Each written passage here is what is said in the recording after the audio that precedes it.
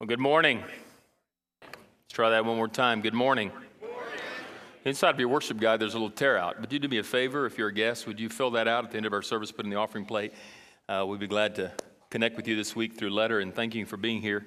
If you have a prayer request or a ministry need, make sure that you mark that down as well and put it in the offering plate. We do pray for those on Monday in staff meeting at 11 o'clock, and we'd be glad to know what concerns you and what needs you have that we can pray for and ask for God's sovereign interference and blessing on your particular need. Today is a day in which on the fourth Sunday of every month we invite children to come in here. Some of you are a little bit late coming in. This is a special day. It's time for us to worship as families. You know, there are so many churches and so many activities that are pulling families apart.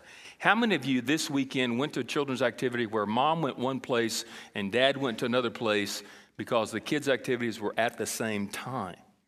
Those happen all the time if you have more than one child in your home. And so sometimes our culture and our community sort of pulls families apart. And one Sunday a month, we want to come together and just worship together as one family unit and as a big family unit. There are workers over here who need to come into the big church from time to time and get preached to. Right, Mark? We're expecting you to repent right as soon as service is over, though. Oh, really, we have some wonderful people that are involved in our children's ministry here who love God and love children and committed to that. And just one Sunday a month, we want them in here so they can be a part of the bigger and broader picture of what God is doing. And I'm glad you're here. If you're a parent, this is not a small task. We're going to begin to sort of tailor the fourth Sunday, worship together a little bit differently. And so it doesn't mean the sermons will be any shorter. They'll just be a little bit different. And everybody went, "Aw." That's what I thought. But anyway, so it's going to be a good time together. Today's an interesting study. We're going to jump from the first to the fifth string in our heartstrings that needs to be fine-tuned, an attitude of the heart. And the reason why is because 2, 3, and 4 are subjects that we really don't want to talk about in a smaller audience, in a younger crowd, so to speak. They're a little bit, I would hate for some of you to go home and your child go, "Well, what's that, Mom? And what's that, Dad?" And you would have to explain. And I don't want to put you in that precarious position. So we're going to jump down to number 5 in the attitudes of the heart that need to be fine-tuned. This is the attitude called retaliation. That is an attitude of the heart that needs to be fine-tuned today. And Jesus is going to address that attitude. What is the attitude of retaliation? The attitude of retaliation is simply this: what you do to me, I'm going to do to you. Every child in this room knows exactly what I'm talking about. Even 2 or 3-year-olds know that what you do to them, they will try to do to you. Or what their peers do to them, they will try to do to their peers. And just take some time and go in the nursery. By the way, we always need nursery volunteers. Tell Immanuel I got this in for her. If you'd like to spend some time with little bitty people, there's an opportunity for you to minister every week in our nursery. And we have, close to 80 to 100 people over there every Sunday morning that we don't hardly ever see unless you're over there and you have a little bitty one. So just go over there for a change and see what happens when one child walks up to another and takes an object. What does that child want to do? To retaliate. If I were to do this, get me on a close-up. You ready? If I were to go like this to you, what would you do? That's what I thought. If I were to hit you, what would be your instant reaction to someone hitting you? To hit them back. Not just to hit them back, but to hit them harder than you were hit. Because there's something about the inner heart that not only wants to make others hurt when they hurt us, but to retaliate and to hurt them more than what they have hurt us. There's something that wants to get vengeance. We are spiteful people, and by nature we want revenge. I can't tell you all the heart cries that I saw when one of our reporters was martyred for being an American just a few days ago, and the outcry of revenge from many people who wanted us to nuke those people and to wipe them off the planet and off the face of the earth.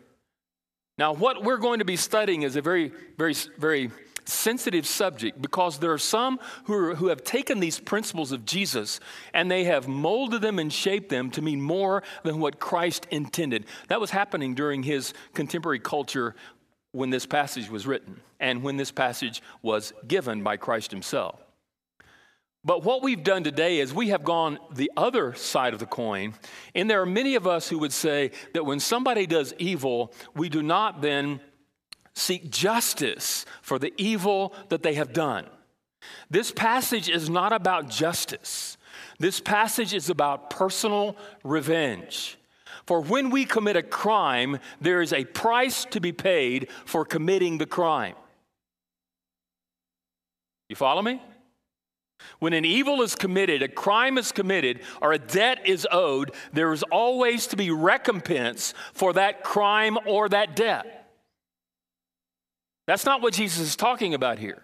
And there have been some who have used this and these passages and several others that Jesus has spoken about, in that we are not to engage in war, or we are not to have a police force. We are not to basically enforce the law. And that's not what Jesus is saying. Jesus is addressing here personal vengeance only. In other words, when I am done wrong, someone does a sin against me, violates my rights, takes away my personal possessions, steals from me, then I am not, according to Jesus, supposed to go and seek personal vengeance upon them. I am not the judge nor the jury, much less the executioner of the punishment that I believe they deserve. Because you see, when I'm hurt, that string that we had last week, anger rises up, and when anger rises up, there's an emotional aspect then that causes me not to see clearly, much less to enforce upon another revenge for what they have taken from me.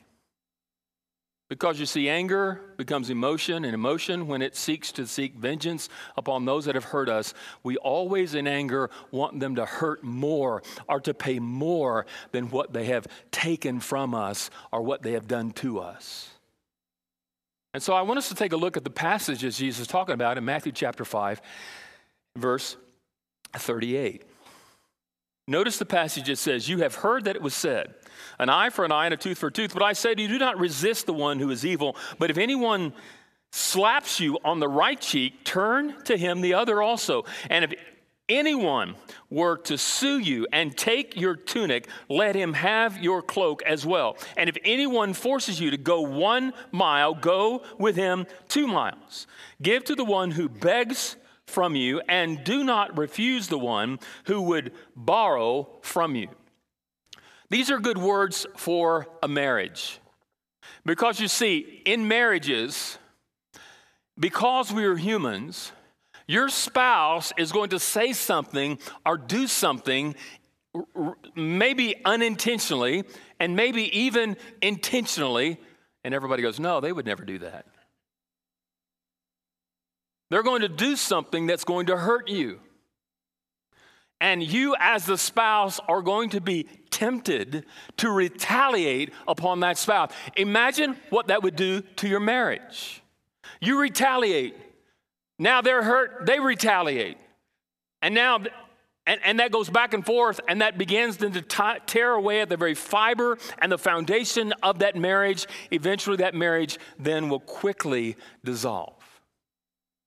Let's say among siblings. I know that never happens in your family. I remember the hours in Brazil as a missionary kid. We rode around in a Willis Jeep with my dad on these wild mission trips to obscure places in South America, Brazil. And we had in the back seat, we had counted the little stripes that were there, and we would fight over how many stripes everybody had. And we had a certain number of stripes, and if you crossed that stripe, you would get hit. And I can remember swapping hits with my brother and my sister, and many times having to defend my sister because that was my job as the older brother, because my middle brother was always beating up on the little sister. The fights that happen among siblings. And when one of the siblings does something to hurt or offend the other, it's wrong, it's hurtful, it's been evil, it's been intentional, not intentional, and that sibling then seeks to retaliate. Imagine the conflict that it brings into the lives of the family and the parents. And now taking on a thing called a referee's uniform and a whistle and a flag, having now to render a verdict over who did what first. You ever been there? Sure you have. Let's say how that relates then in a workplace. Someone hurts you, offends you, insults you, uses you. You've been wrongfully used or hurt in some way, intentional or unintentional. And your first reaction is what? I'm going to get them back. And you began then to concoct in your mind all of these scenarios and all of these plans as to how you're now going to get vengeance upon what they have done to you. Imagine that happening in a church.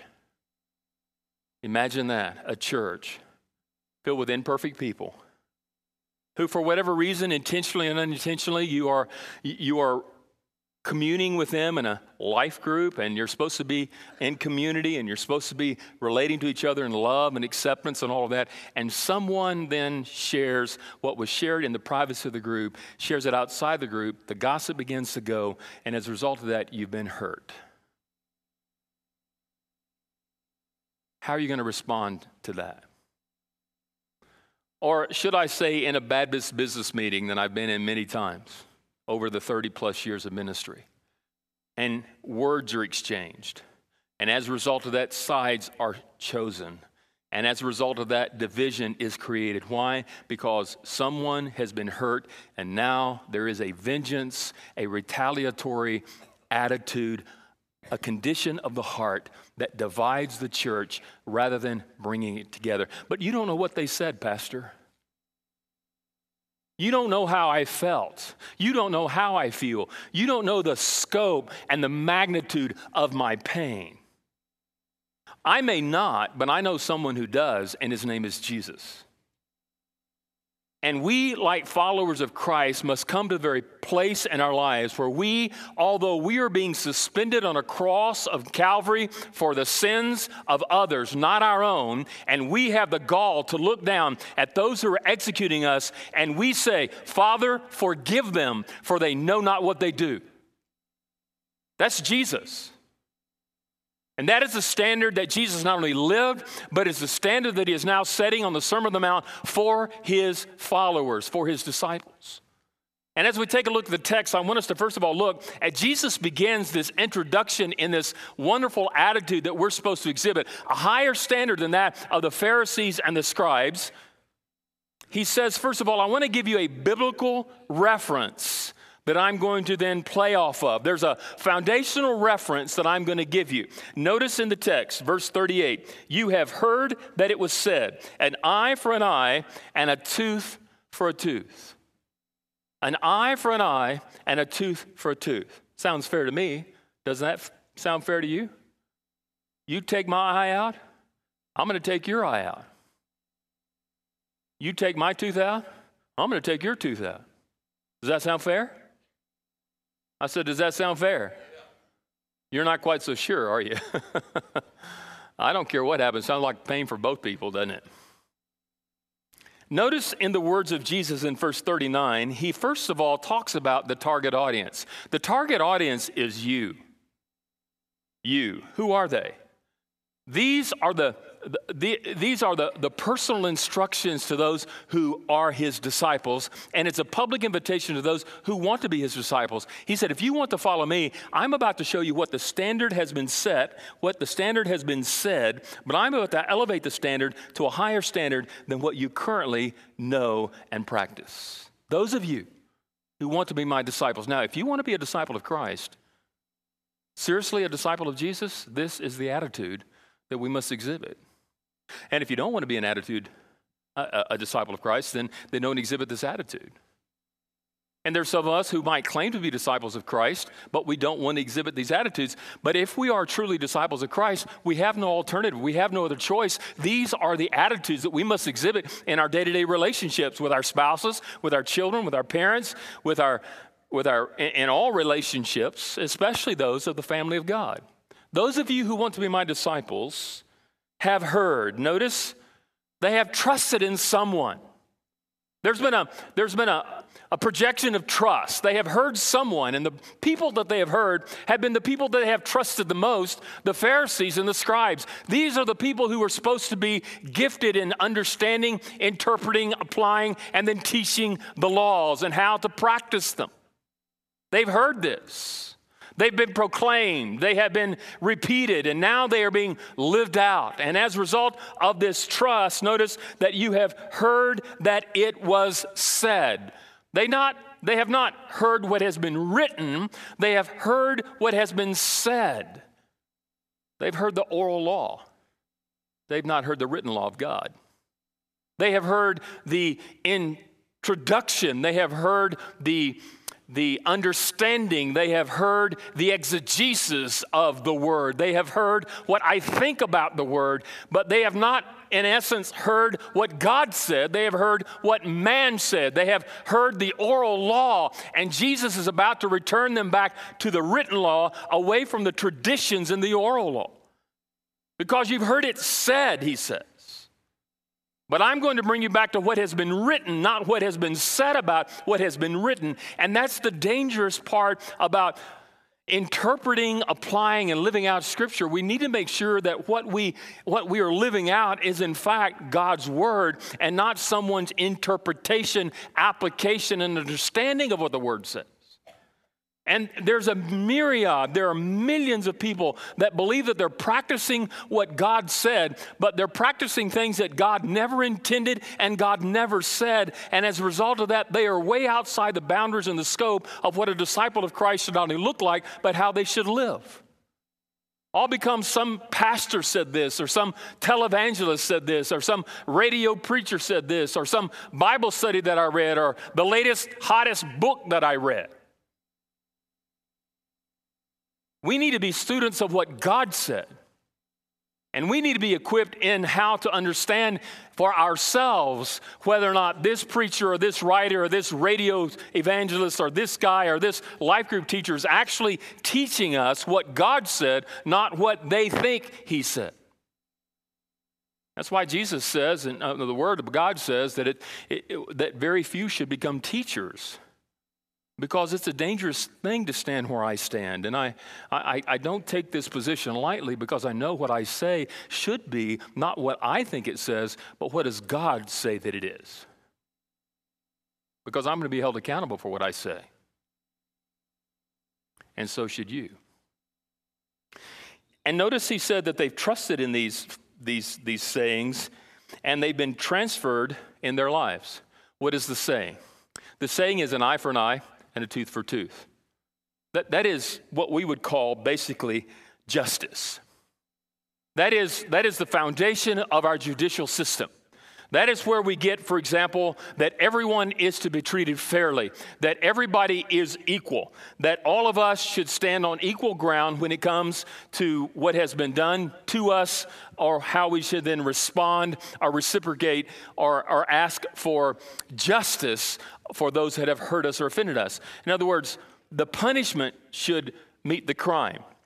The punishment for a crime committed or wrong committed should not exceed what was then taken or what was stolen or the offense that was given. There's a lot of legal things here in which we see a lot of measurements here. I don't have time for that. But here we see that this is God's gift to his people, which is the civil court. It is the judicial system for his people, the Hebrew nation. He began this in Exodus 21 and Leviticus 24, where he gave to his people this legal way of governing themselves. He knew that because we're human, we're going to intentionally, unintentionally hurt people. We're going to take what doesn't belong to us, and we're going to borrow and not pay back.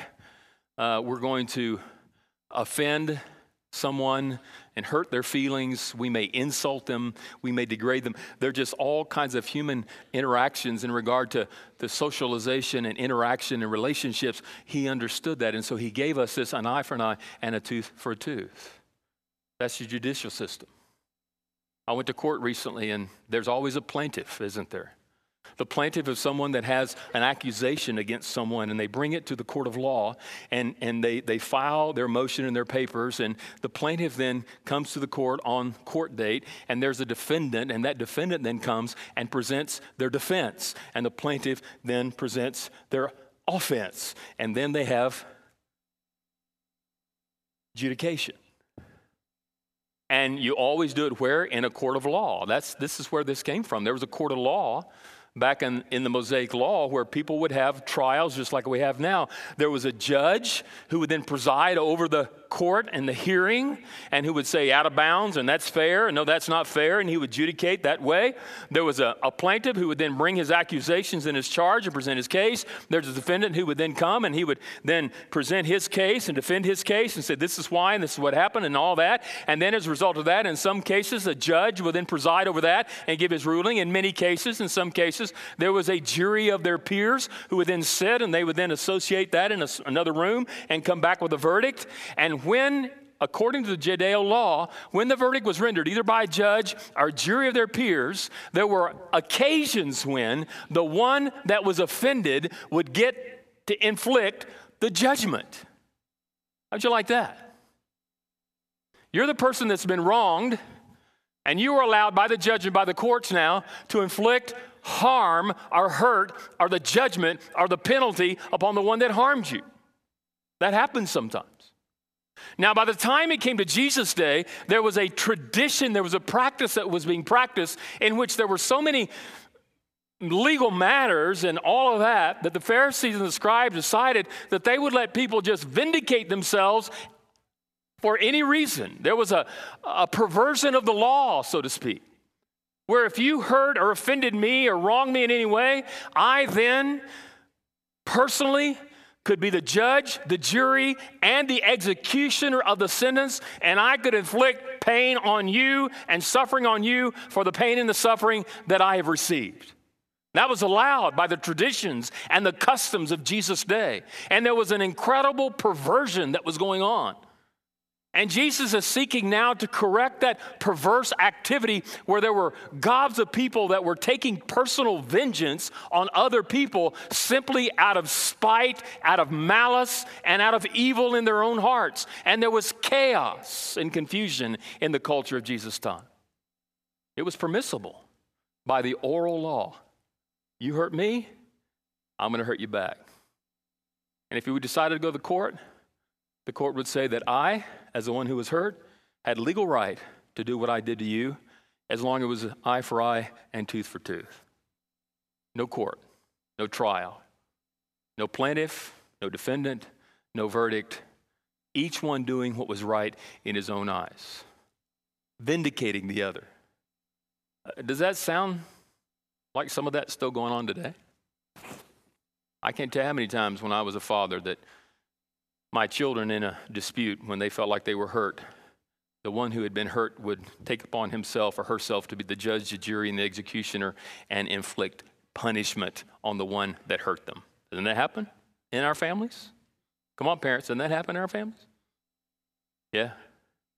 I know there are a lot of children here who sometimes wish they could go to a judge and a jury when mom and dad are disciplining them and present their case and be the defendant, and parents could be the plaintiffs and have a court of law. That doesn't always happen. But I have known parents to strike their children out of vengeance, out of anger, out of retaliation.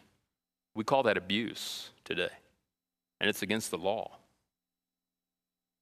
And so we still have pretty much, if we're not careful, some of the same practices in Jesus' day. And Jesus is now saying, you have heard it said, but now I want to elevate what you have heard and what you're practicing. I want you to notice now in verse 39, the broader revelation that Jesus gives. There's a judicial system, but here's my judicial system. My judicial system implies mercy. Mercy. What is mercy? Easy, simple definition of mercy. Mercy is simply this: I don't do to you what you rightfully deserve. Mercy is my not taking action, my not hurting you. I have the ability, because I'm bigger and stronger or more powerful or more wealthy or I have connections, I can inflict pain on you. But because of mercy, I choose not to. That's how we have been received by God. God in his sovereignty and in his power and all of his wisdom and all of his eternal presence, he could, if he wanted to be unmerciful to us and give us what we rightly deserve. But he, out of his mercy, does not treat us as we deserve to be treated. Mercy is the absence of activity. I could hurt you. You've hurt me. I could hurt you, but I choose not to. That's mercy. If you take a look at the text in verse 39, it says, "But I say to you, do not resist the one who is evil." Simple verse. The word "but" is a conjunction. It is a word in which Jesus is using here in this context, saying, you have heard it said, but I'm going to contrast what you've heard, and I'm going to bring it to a higher level. You've heard this, but I'm going to contrast that with my standard. But I, Jesus, the Son of God, the author of the Word of God, the supreme great I am, I, Jesus, the divine Son of God, the author and the life and all there is that, I, Jesus, I say, I am about to speak the Word of God because I am God. I speak the Word of God. And I, Jesus, speak to you who wish to be my disciples. If you wish to be my disciples, this is what I say. Notice what he says. Do not resist. What does that mean? It means do not retaliate. Do not seek vengeance. It means do not seek revenge. It means when you've been hurt, do not seek to hurt the other person that has hurt you. Refrain from the emotion, the anger, the pain, and the hurt. I know it's hard, he says, but refrain from doing that. How can I do that? Well, let's take one aspect of the fruit of the Spirit. What is the last aspect of the fruit of the Spirit? Self-control. That is often the most overlooked aspect about the fruit of the Spirit. We like the love and we like the joy and we like the other things, but we often, by the time we get to the self-control thing, it's like, self-control. Why? Because we all have a problem with self-control. And when anger rises up, when I've been hurt, when I've been offended, when I've been abused, and I feel wronged, what do I want to do? I want to stomp on them. I saw the other day coming to church, I saw somebody who turned to somebody else, and what did they do? They revved up to turn into them, and then they revved up and turned into them, and before you know it, you had a situation on your hands where people could have actually been killed. Why? Because everybody's trying to outdo the other to seek revenge over a stupid situation, someone cutting into someone else in line. Have you not witnessed that? Some of you have done that. And Jesus is saying, do not retaliate. But notice it says, do not retaliate or seek revenge on the one who is evil. In the original language, this is one word. It's called the evil one. Now, don't misunderstand and misinterpret what he's saying here. Jesus is not saying the evil one, meaning Satan. This is not satanic. It's not Satan. It's not Lucifer. It's not his demons. This is not that. It is someone that has done wicked, sinful, hurtful, wrongful things against you. They're wicked. They're carnal. They're fleshly. They're selfish. They're for personal gain. I have hurt you to gain something from you, and now you're offended. And he says, I say to you, do not retaliate, never seek revenge on the one who has hurt you. Never, ever do that. Don't do that. I'll ask you to turn to a passage in Romans 12:17. Turn to Romans 12:17. Romans 12:17.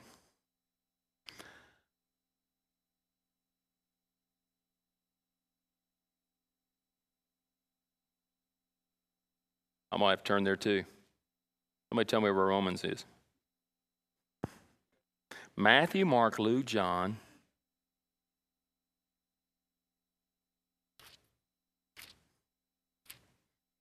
Is it after John?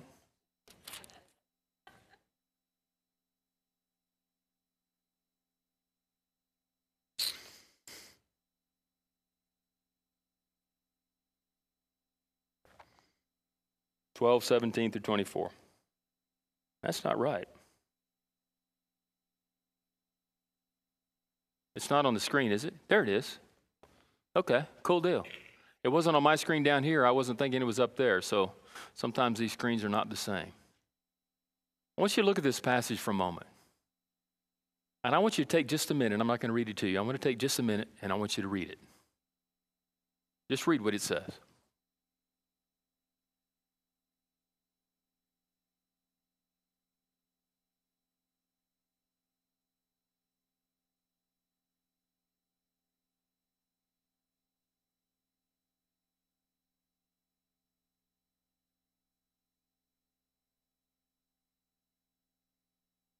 If you're not done, raise your hand.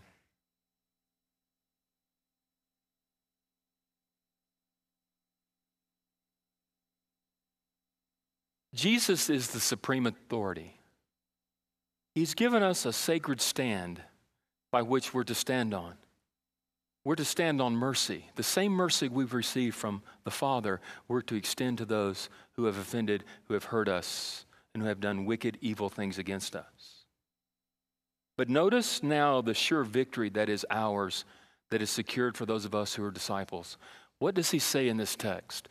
I'm going to write this down. I want you to write this down because I'm going to give this to you very quickly. This is another sermon all in itself, but I don't have time to do that today. But I'm going to give you 5 things that I think Romans 12, 17 through 21 says. Number 1, to have victory, we must review our thoughts. Review your thoughts. If you take a look at the first verse, it talks about reviewing your thoughts. Because when we've been offended and we've been hurt, our thoughts run the course, don't they? I mean, our minds are boggled with all kinds of what ifs and ands and scenarios and what we'd want to do. And he talks about what we think about. So we need to review our thoughts. We need to release the pain.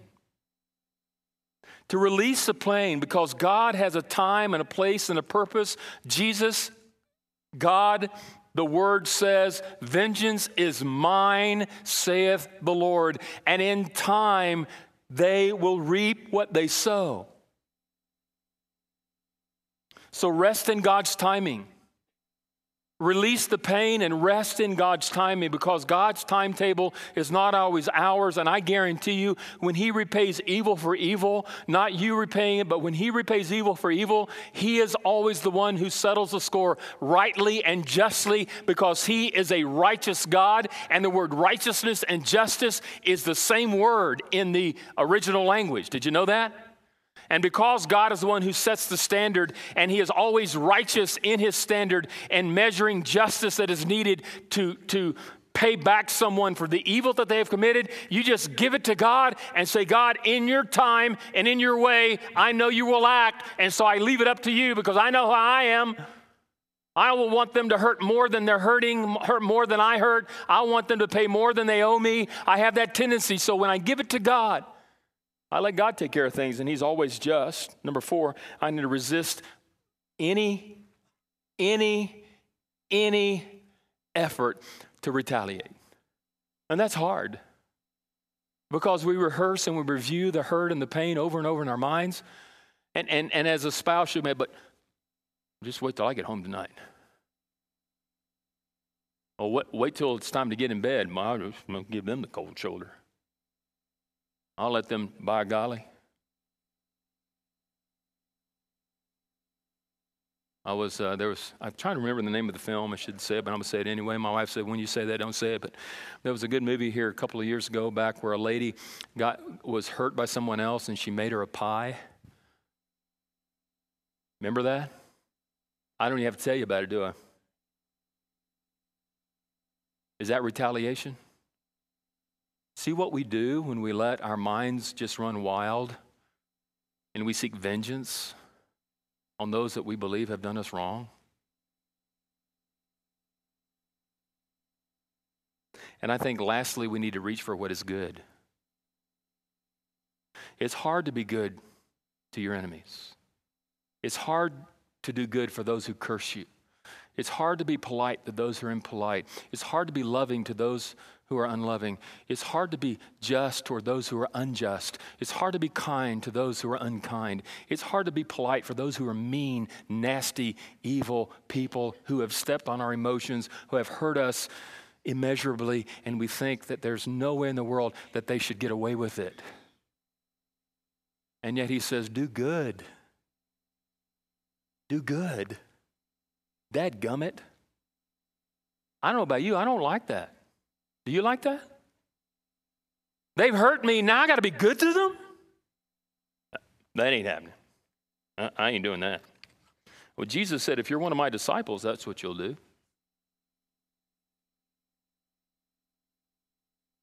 He didn't say it was going to be easy. And lastly, let's look at the better response.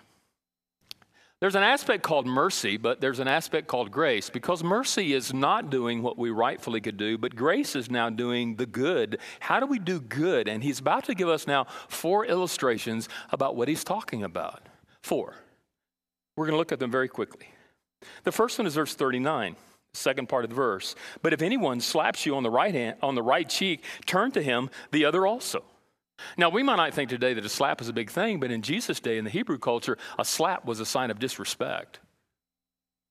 And if you were a man and you got slapped, man, we're going to war.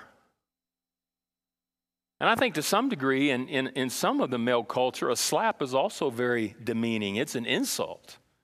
And what's happened here is this person has insulted you somehow. They have slapped you. You ever been insulted? And Jesus says here that he demands that we show respect toward each other. That is a law because we have been made in the image of man, in the image of God. And because man has been made in the image of God and we are to respect God, we should respect our fellow man. And to insult someone is to disrespect not only that man, but to disrespect the God who created that man. So it is a sin to insult someone, to belittle them, to show disrespect for anyone. And yet Jesus says what we ought to do now is to not retaliate when someone insults us. Is that easy or is that hard? Notice the second example in verse 40. And if anyone would sue you and take your tunic, let him have your cloak as well. Obviously, there's a debt that's been accrued and there's a debt that's been owed. And now this person is wanting to reconcile the debt and the person is unwilling to pay it or unable to pay it for whatever means and for whatever reason. And he takes the guy to court and he's suing him for what he believes is justly and rightfully his. And so he takes his tunic. The tunic is the inner part of the garb or the clothes that they would wear, and the coat is the outward part. There's an inner part, the inner side, the inside of it, and there's an outer. And so the guy is unable to pay, and so he gives him the inner part of his garment. And they only had a few of them. Many of them only had one. Obviously, this guy is so poor he's unable to repay the debt, so he gives the inside of his clothes as collateral for the debt. And Jesus says, don't give him just that, but give him your coat as well. Go above and beyond what you owe. Overextend it. Do more than what you are required by the Mosaic law to do. A disciple is willing now to forfeit even himself in order to reconcile the debt towards someone else. You know, we often have a tendency, well, I'm only going to do what's required. And again, he's saying, no, go beyond what is required and do even more than that. The third example is found in verse 41. And if anyone forces you to go 1 mile, go with him 2 miles. What's up with that? In Roman period, a Roman soldier had every right to commandeer not only you, but any animal you may have as you're traveling for government use at any time. You were obligated to give not only yourself, if required by law, if a Roman were to ask for government use, and your beasts, your animals, in order to go and to be used by this Roman to go with him for at least a mile. If you were a Jew, you would have hated this, and Jesus did. It was an insult to be asked to do that. To have, you're going on a journey, here comes a Roman soldier, I commandeer you, you're going to carry my load. Not only that, your animals are going to carry my animals' load because they need rest, and we're going to walk alongside each other for a mile, and then we're going to exchange because I need rest and they need rest, and you're going to carry my load too. Does that sound fair to you? No. And Jesus is saying, hey, put aside your own personal rights. Put aside your own personal privileges. And if you're asked to go 1 mile, go 2. And they're probably looking at each other and saying, what? I don't want to go 1. Now he's telling me to go 2. If somebody asks you to go with them somewhere and help them move into their new house, Brother Andy, he commandeers your truck. Don't only take 1 load, take 2. Go with them as long as you need to go in order to meet their need, to die to your own rights and say, you know what, I'm going to die to my rights, and I'm going to elevate your rights, and I'm going to give, and I'm going to serve so that you might be served. Number 42. He says, give to one who begs from you. Give to the one who begs from you. I can remember Brazil when we'd come off when I was a kid, we'd come off the bus. We'd go every Sunday. We'd go to church, so we had to go by bus. My dad was sometimes preaching in other places, and we'd go by bus to this church that my dad had helped start. And on some Sundays, we'd have to go with my mom, my brother and sister and I, and my mom by bus to the church. We only had 1 car. And we'd get to the downtown. You had to go downtown and then get another bus to go to where we were going. Everything went to downtown, and from there you went out. Kind of like all roads from here lead. If you're on a plane, you go through Atlanta, or you go through Chicago or Dallas. I mean, it's where you're going. Not many straight flights. But anyway, we had to go downtown. And as we get up on Sunday morning, I never forget this, there would be beggars lined up. Dozens of them along the side of the street. And they would pick their sores, take their scabs off of their sores, because they believed the worse you looked, the more money you got. And it was their purpose to look as needy as they possibly could to gain sympathy and compassion from those who would get off the bus. So as soon as you stepped off, you would see these people. And dare I tell you, I don't do this proudly, but over the course of years, you become blinded to those people. You just don't see them really. They're there and you see them, but you don't see them. That seems impossible, doesn't it? But we see needy people all around us every day, and we ignore them because we're walking around like this. And Jesus says, give to the one who begs you. The idea and the concept is they're not begging you. The idea and the concept is we recognize there's a genuine need, and we recognize that there's a genuine need, either led by the Spirit or asked by the person who has a need. The Hebrew was by a Mosaic law was compelled to help. Now, notice he didn't say give everything you have to anyone who asked. But he says here to give to the one who has need. Make sure you assess and understand the need and give to meet the need. Not the luxury, but the need. And I'm convinced that many of what we've defined as needs today is nothing but luxuries. Give to the one who begs. Give. It's hard to give, isn't it? Why is it? Because we've earned it. It's ours. It's mine. And if you want it or want something like I've got, dadgummit, you better go work for it, because that's what we do in America. Now, we have a culture of people who are constantly begging and constantly living off other people's work and effort. I understand all that. That's not what this is about. But what I am saying is there are truly needy people in America. And if we're not careful, we'll lump them all together and we'll overlook those that are truly needy and truly need our help. And then lastly, notice what he says in the last part of the verse, and do not refuse the one who would borrow from you. Did you know by law, the Hebrew, if someone said, let me borrow some money, they were compelled by law to loan you the money? They were. Now, there were terms and conditions on that loan, and no loan was to be exceeded beyond 7 years. Why is that? Because every 7 years there was called Jubilee, which is one of the reasons why I love Clyde as a little girl named Jubilee. Every time I see her, I think about Jubilee. What is Jubilee? That means the year of Jubilee is all your debts are canceled. Praise God. But there's no 30-year mortgages. Think about that. Some of you are now up to 7-year loans on your cars. So you can pay out that payment for 7. Think about all the interest that's being, we don't need to go into that. That's a whole nother study for a whole nother time. But if someone were to genuinely come up and say, hey, I've got a dream, I've got a need, I've got a request, I need help, what would the believer do? Did you know when the Hebrew loaned someone money, there was no interest? I remember there was a time when I was at Dallas Baptist University and I was about to graduate. And it was about a week before graduation. And I was sweating bullets because, I was ready to get out. I was on their 6-year plan.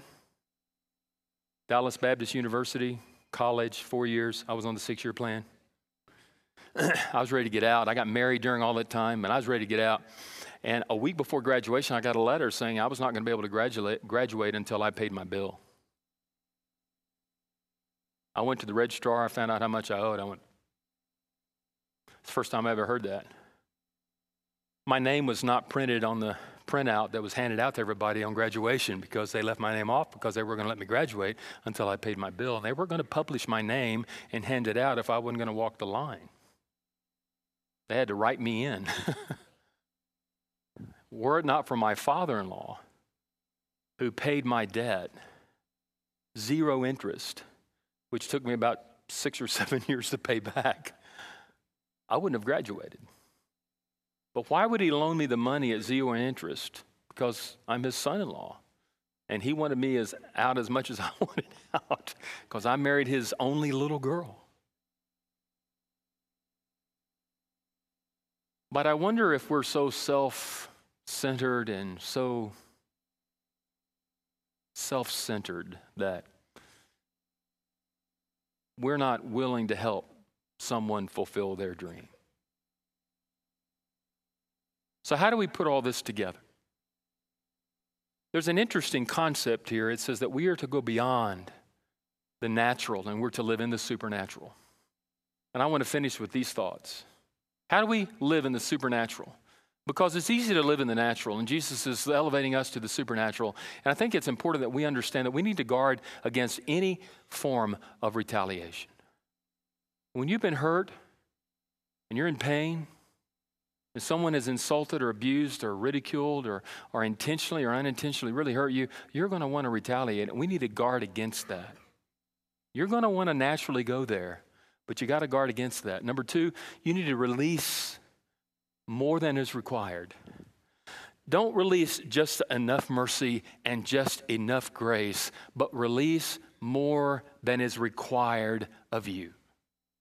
Go above and beyond what is required. Abandon all of your selfish rights, because self has a tendency to rise up and take the throne and demand justice. Demand payback, demand revenge, demand retaliation. You want to get even and you want them to hurt, but we must abandon that selfish tendency that we have and just release them to God.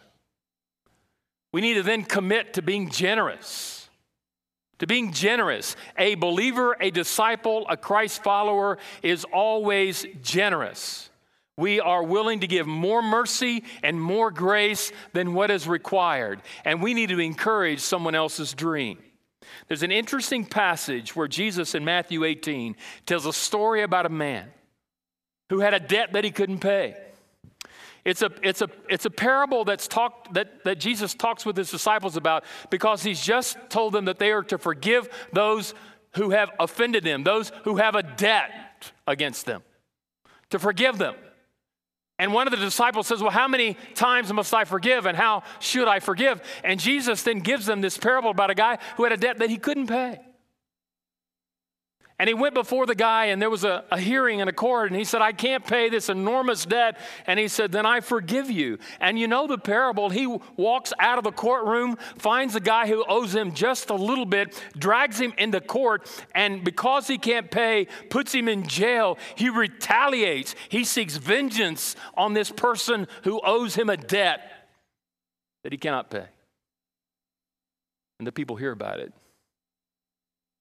And they send word to the other guy who forgave him of the huge debt. And he brings the guy in front of him and he says, did I not forgive you this huge debt? Yeah.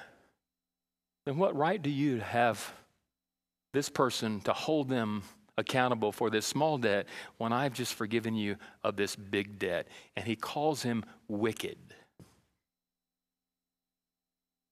So I ask you, you think you have a right to your feelings? Yeah, I do. They've hurt me. They've offended me. They have disrespected me. They have harmed my reputation. They have slandered my name. They owe me this debt, and I want payback. And as we contemplate and reflect on these feelings, I think the Father always looks down on us and he asks, who are you to hold them responsible for this little bitty debt when you have one this big that you owe me? I, as God, have been merciful to you. I have been gracious to you. I have sought justice, yes, by the death of Christ on the cross, and he died on that cross for your sin against me, and that justice has been satisfied through the righteousness of Christ, and now your debt has been paid, and you've been set free, and he's saying to us, cancel the debt and set themselves free. Set them free. Why should we set them free? Because if we don't set them free, we can't be free. If we don't set them free, we can't be free. And I'm convinced there are people here today who have harbored hurt and pain and heartache and sorrow and this concept, I want retaliation. And it's been years, if not decades, we've harbored this pain, this hurt, and this bitterness. I've known adults who have been offended and hurt by their parents when they were kids, and they have not yet and have yet to release it and to let it go. And it enslaves them. I know adults who have had bitter relationships with other adults and broken marriages and we have just not released it and we've not let it go, and it's holding us bondage and it's keeping us captive to these bitter things that only affect us more than it affects them. And when we do allow those emotions to take their course, how nasty and how ugly does that come out? And what benefit does that do? Well, it sure makes me feel better. No, it doesn't.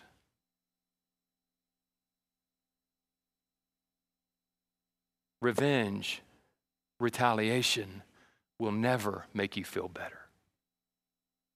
I'm convinced, as a disciple of Christ, it'll make you worse. So let it go. Let it go.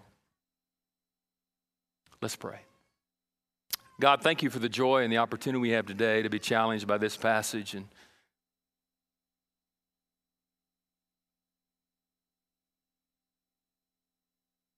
I think this message really can speak to all of us, because I think everyone in this room has been hurt, offended, insulted, purposefully or unpurposefully by someone else, and we think we have the right to hold on to our hurt and our pain, our agony, and our disappointment.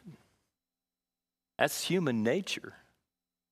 We have rights, and yet when we come to you, Jesus, we die to those rights.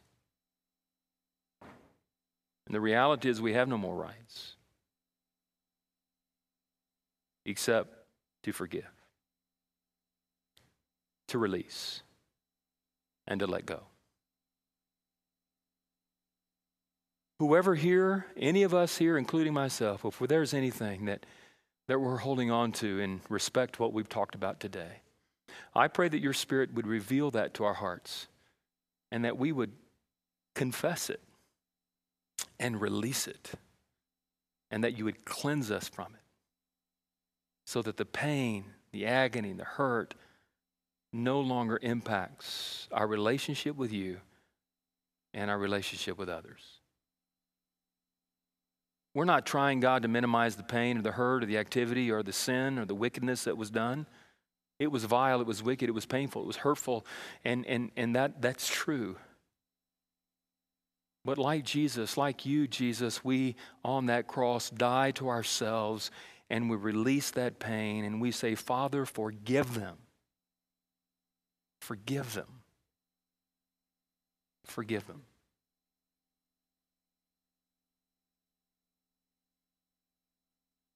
Cleanse us, release us, and revive us today. Set us free. With your head bowed and your eyes closed, Jesus died to set you free. There was a debt that you had called sin. But for God so loved the world that he gave his one and only Son, that whosoever believeth on him would not perish but have everlasting life. Jesus paid your debt. So that through faith in him, as Savior and Lord of your life, you can be set free from that debt and live in a right relationship with God.